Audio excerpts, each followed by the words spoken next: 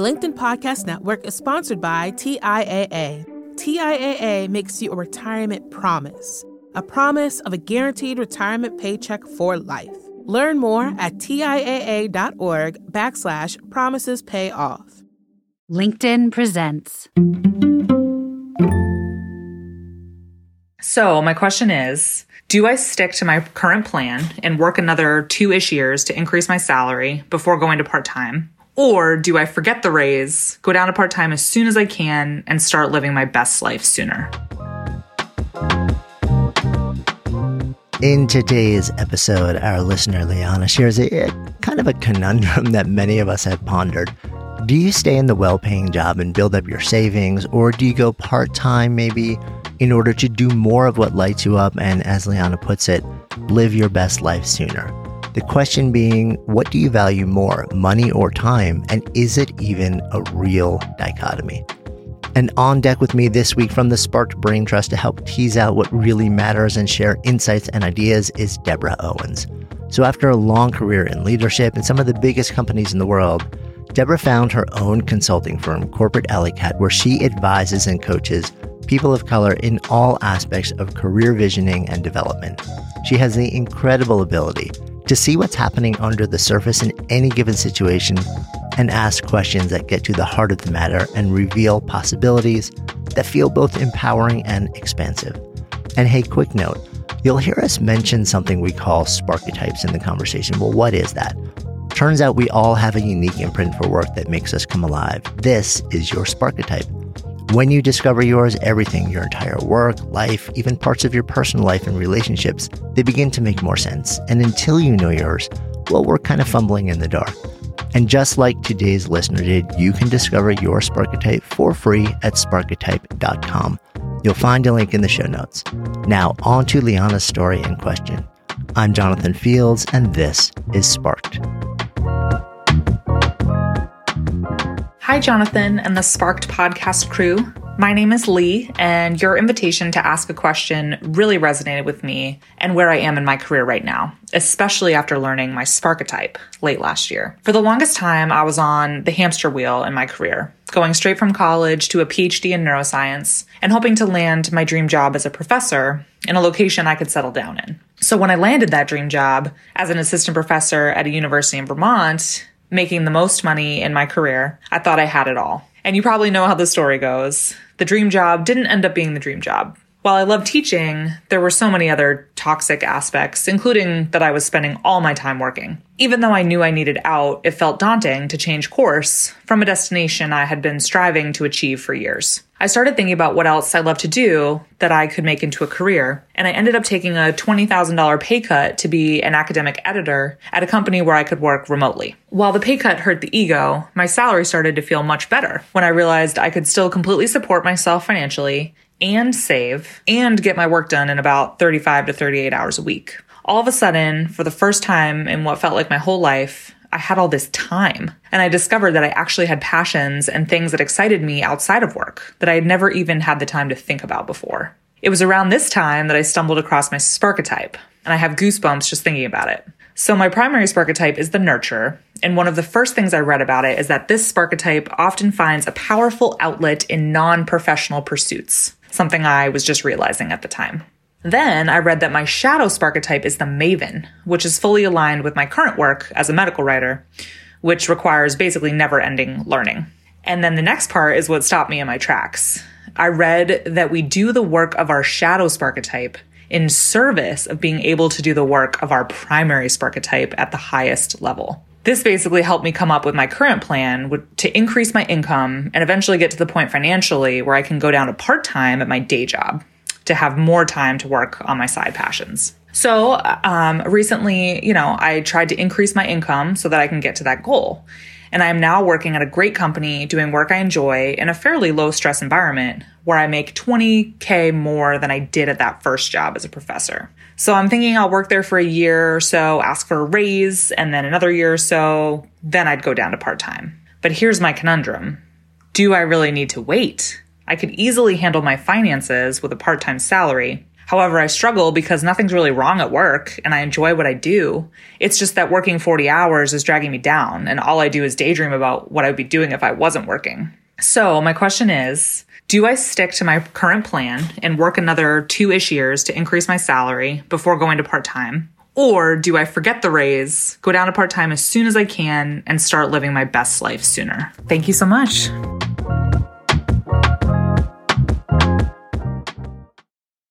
The LinkedIn Podcast Network is sponsored by TIAA. In the last 100 years, we've seen financial markets swing, new currencies come and go, decades of savings lost in days, all showing that a retirement plan without a guarantee, quite simply, isn't enough. So more than a retirement plan, TIAA makes you a retirement promise.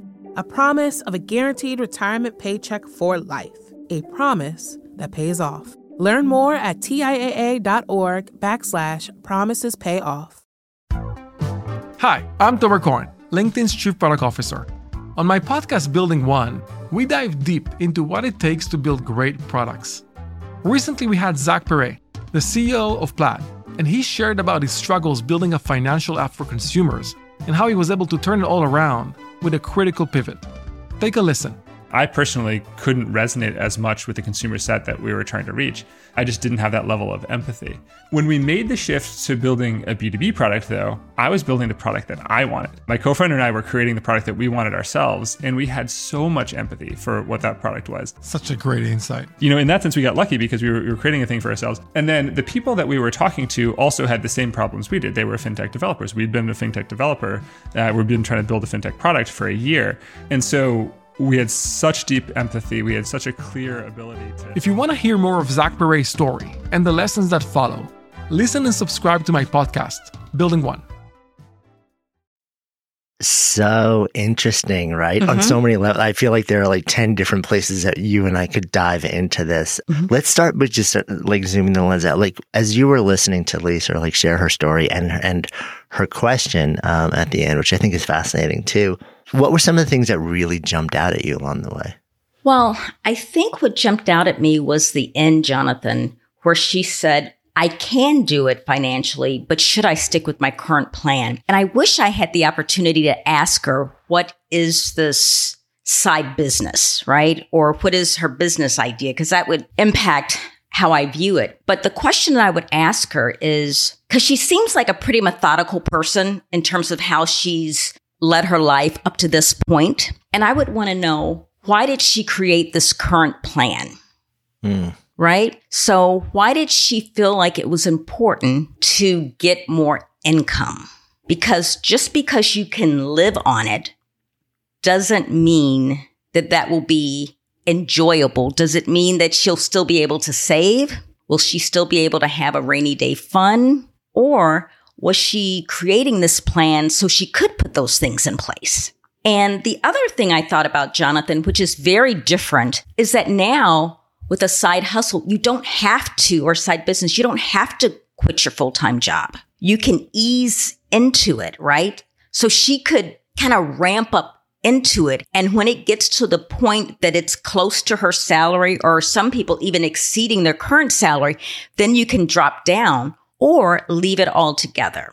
But I don't think in this day and age, it has to be an all or nothing or an all in part-time, right? You can kind of do both. Yeah, it's interesting. I was keying in on a lot of those same things, and that same realization that you just shared. I think we tend to think there's this binary choice of, like we're either doing this thing or doing this thing. But when I have found, like you, so many times that if that thing that you're looking to, like transition out of, and the thing that you're looking to transition into, if the main thing is, can I sustain the amount of money that I feel like I need to check whatever boxes are important to me. And you homed in on this so beautifully. It's like, we don't actually know what's important to Lee.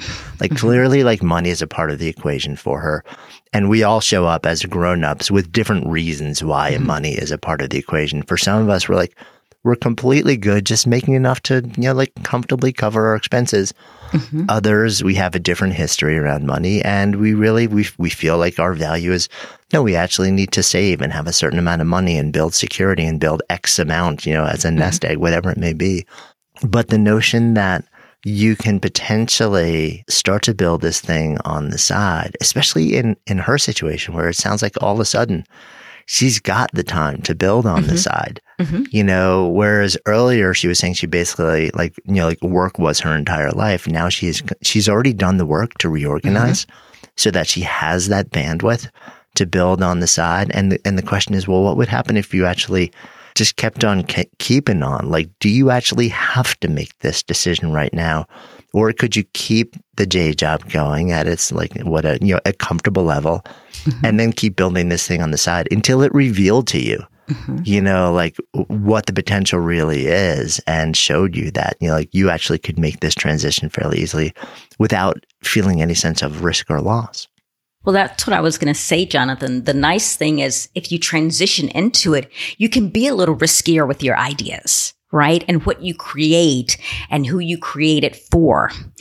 Sometimes when you put yourself in that situation and you don't have the financial cushion, just something to think about, sometimes your creativity can be limited because now it's all about driving revenue, right? And so I don't know how important money is to her, Jonathan, but I do know she brought it up several times, right? She talked about the professor job had given her more money than she'd ever made. So then she took a $20,000 pay cut, which, was a little hit to her ego, right? We all get that. Then she took another job that allowed her to make $20,000 more than she made when she was a professor. So I think there was maybe one other time. So income did come up a number of times, right? And I don't know about you, Jonathan. Have you ever seen this? Sometimes you see people who have lived their life in a very structured, methodical way. And then they're just like, I just don't want to be like that anymore, right? I just want to, I think I've got some money. I just want to go for it. I just want to be a little more spontaneous. So sometimes you have career decisions and lifestyle decisions kind of wrapped into one. Does that make sense? Have you ever seen that where people are like, I'm tired of doing everything in a linear fashion and doing it right. I want to explore this and I want to do it now. And I don't want to have a plan. I want to be spontaneous, and nothing's wrong with that. But you want to make sure that it allows you, that this change in plan will allow her to do and be this creative, or to get into something that's more innovative and not kind of switch her into the hustle where it's all about generating revenue. And you brought up a couple of really interesting points also. Well, and this notion of structure and then and freedom and the tension that sometimes, and us hitting a tipping point where, and this is really interesting because I think we see it in Lee's case, but we also see it with so many people where there's a prescribed path. We see this in academics a lot, you get this degree and then this degree and then this degree and then this postdoc and then this assistant thing and then that, and you work it's kind of all laid out for you. Right. And not every career path is like that, but there are a solid chunk that are. And then, so then you do it all and you check all the boxes and you do all the things that you're, supposed to do. And then you get to this place and you realize, oh, that end point, it's actually not what I thought it was going to be. And it's not making me feel the way that I hoped I would feel. And I've done everything and I've followed the rules. I followed the structure. I followed the path. And then when you realize at the end of all of that, you've very often, served up a lot of money and a lot of time along the way. And it's not actually giving you what you hoped. I think a lot of folks will hit that moment and say, oh, so not only am I not happy with this, but I'm wondering if the whole notion of following this structured path is actually it feels too much like a cage than a path for me to walk down, which will give me what I want. So then they sort of say, let's just blow it all up. I just want complete freedom to figure this out. I will deal with the uncertainty of not knowing what comes next in the name of the freedom that I get from leaving the structure and the path behind. So I thought that insight from you was really fascinating. But there's something else that you glance, you touched on for a hot second, and then you move past. But I think it's really important, so I want to revisit it. That is this idea of when you're doing something on the side purely for the feeling that it gives you, for the joy, for the creativity, for the expression, and then you make a decision that says, this thing now has to make money too. It can sometimes really change the way that you experience it. And you just hinted at that for a moment. Can you take us back into that? Because I think it's a really interesting and important point. Well, I think that we all have lots of talents and gifts, right? And there are some things that we are really passionate about. And I think at this point in my career, I actually believe that everything that is a passion for you doesn't have to be a business, right? It can just be a passion and something you do. But when you take something that you're passionate about, that you love doing, maybe it's a creative outlet or it's a learning opportunity, and you do it when you feel like it, when it hits you and it just brings you joy, that doesn't have to, but it may change when now you have to look at this passion, not just as your passion, but as your revenue. And that's when oftentimes you have to restructure the way you approach your passion, right? Because now maybe you have to do it to a different audience. Maybe now you have to modify or tweak it. Maybe now you have to make some decisions around the integrity or the essence of it, right? So now it's just not for you, it's for other people. And having that pressure for some, not everyone, can be daunting because it can take you right back to that structure piece that you didn't want. It's kind of like, it can be the equivalent of having your dream job, getting it and finding out that it wasn't what you wanted, right? You can take your passion, you can love doing it, but find out, I love doing it, but not as a business. It takes all of the fun out of it. If I have to now consider, will anybody buy this? Will they purchase this? Will people be interested in it? And so I think that's important to think about. But one of the other things that I thought was really great, Jonathan, that she mentioned is the job that she's in now. She said she actually likes it. Yeah. And that's so important. Yeah. So I would say if you're at a position, it's giving you the funds, you're able to save, you're able to have time to work on the things that you're passionate about, I would say that's a great situation, right? And I don't know exactly what she does, but we've talked about this before. Oftentimes where you work, if you do a good job, you like it, they could be your first client, right? You can ease into it. And it doesn't have to be this or that binary choice, right? You can just kind of ease into it, which in many cases will give you less stress, which will allow your creative juices and those passions to kind of stay alive, as opposed to, okay, now I've got to make this work. The pressure's on. I've got to make this work. Yeah, I mean, it's such an interesting dance. And like you said, she said, I enjoy what I do. It's just that working 40 hours is dragging me down.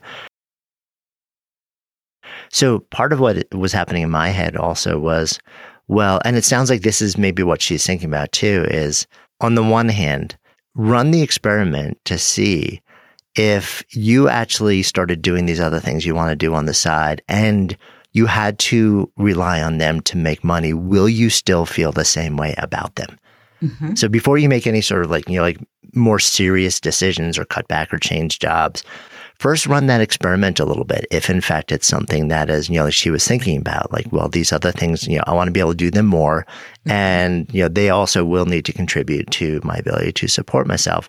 See if they still make you feel the same way that they make you feel when you're just doing them for the joy of doing them, for the expression of who you are. Because oftentimes, like you said, it does change that. And I have run that experiment many times and been surprised when the thing that I love doing on the side, when I tried to turn it into a business, I was like, wow, all the trappings are changing the quality of this experience for me on a level that I don't want to do it this way.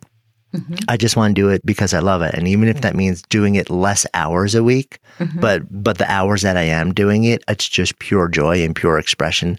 I'm okay with that. Yeah. So I think that's a really interesting experiment to run. And the other thing that popped into my mind was, could you actually say, well, I'm going to, is there a way for me to keep my mainstream thing, but do it differently, where I'm actually increasing what I'm getting paid to do the exact same thing, maybe even to be able to cut back from 40 hours a week to 30 hours a week, but increase like what my hourly rate is or how I'm getting paid by 20%. So the net effect on me money wise is really nothing, but it buys me 25% more time to do this thing that I want to do. And then if you think, well, like, is that possible? And you ask the question, what would it take to do that? And then you start to run the scenarios and say, well, like I could try, like you said, what if we switched from an employee basis to a contract basis? And now I actually am freelancing doing the same thing, but I'm charging all of my clients 30% more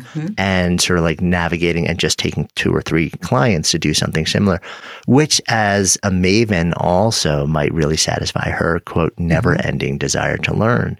So I love some of this, or like the creativity that she could explore around this moment. Yeah. And I was thinking along the same lines as you, Jonathan, which is oftentimes there are opportunities that are right in front of us. And I think now is the time where you can do things that may not be traditional, because nothing's traditional anymore, right? We're all learning as we go in this new environment. But I would be curious, is it the 40 hours a week that's dragging her down? Or would she feel differently if maybe she changed her schedule where she did her work or her projects 4 days a week? And then she'd have 1 full day to work on her passion. So a lot of companies are allowing people to do, your 40 hours, but do them in 4 days. Would something like that be appealing to her? So she'd have a full day, right, to work on her passions. Or could she change her hours a bit? You don't have to go maybe to full part-time, but depending on what type of work she does, could she do 30 hours? Could it be more of a project basis? Could she throw in some half days there? I think there's lots of room for experimenting, particularly if you like what you're doing, you like the organization, and if they like you, and here's the key point, and if they want to keep you, you'll be surprised at how creative people will get. So I can tell you I had someone that I really wanted to hire, and our company wasn't doing remote, but I fought for it. And she only came into the office 2 days a week, which hadn't really been done before.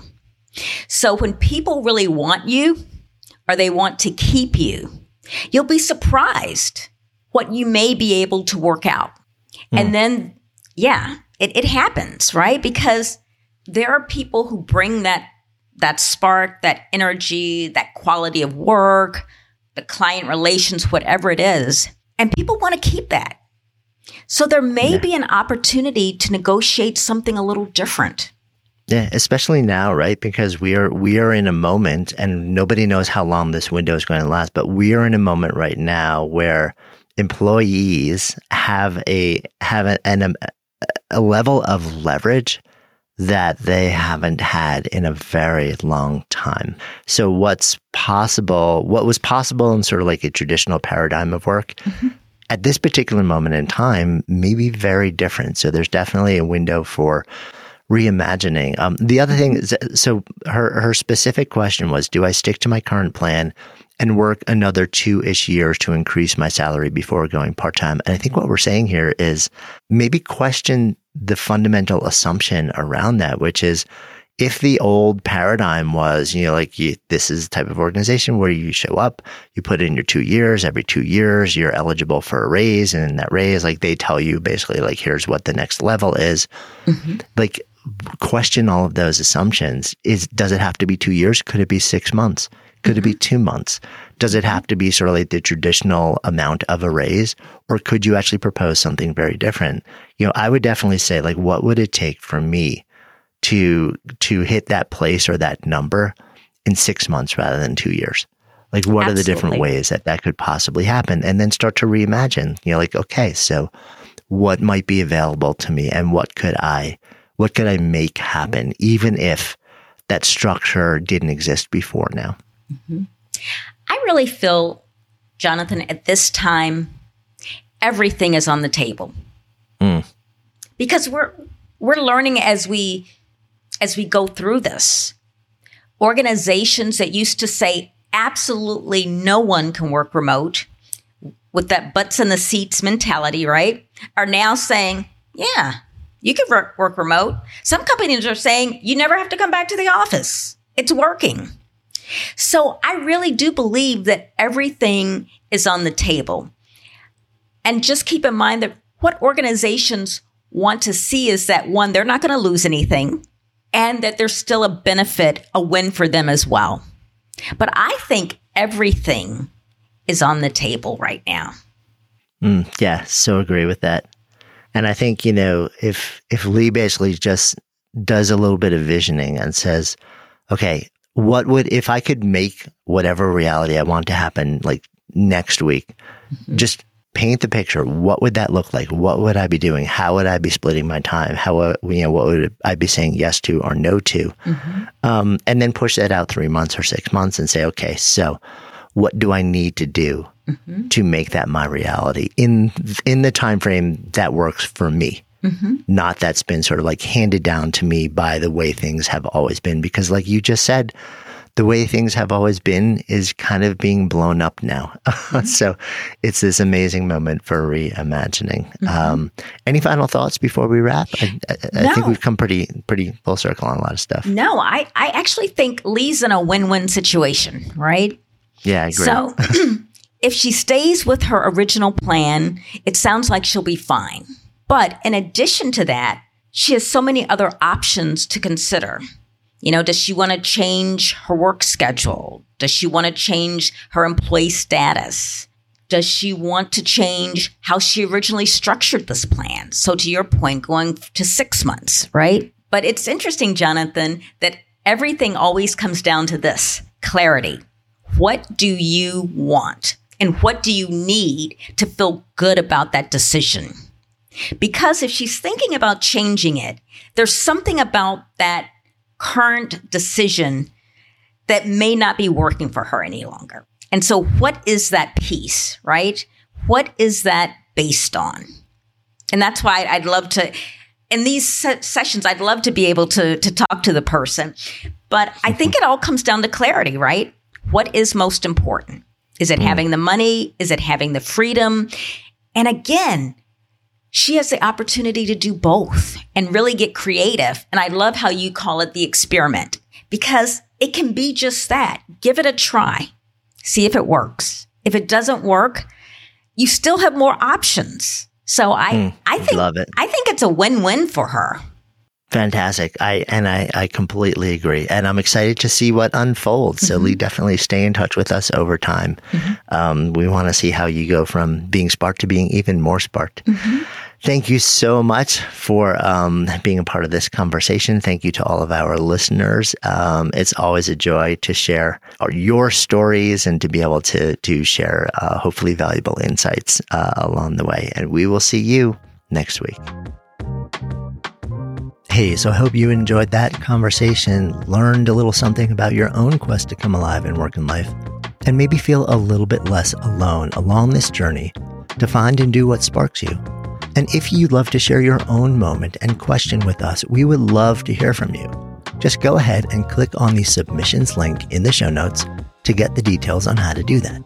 And remember, if you're at a moment of exploration, looking to find and do or even create work that makes you come more fully alive, that brings more meaning and purpose and joy into your life, take the time to discover your own personal Sparketype for free at Sparketype.com.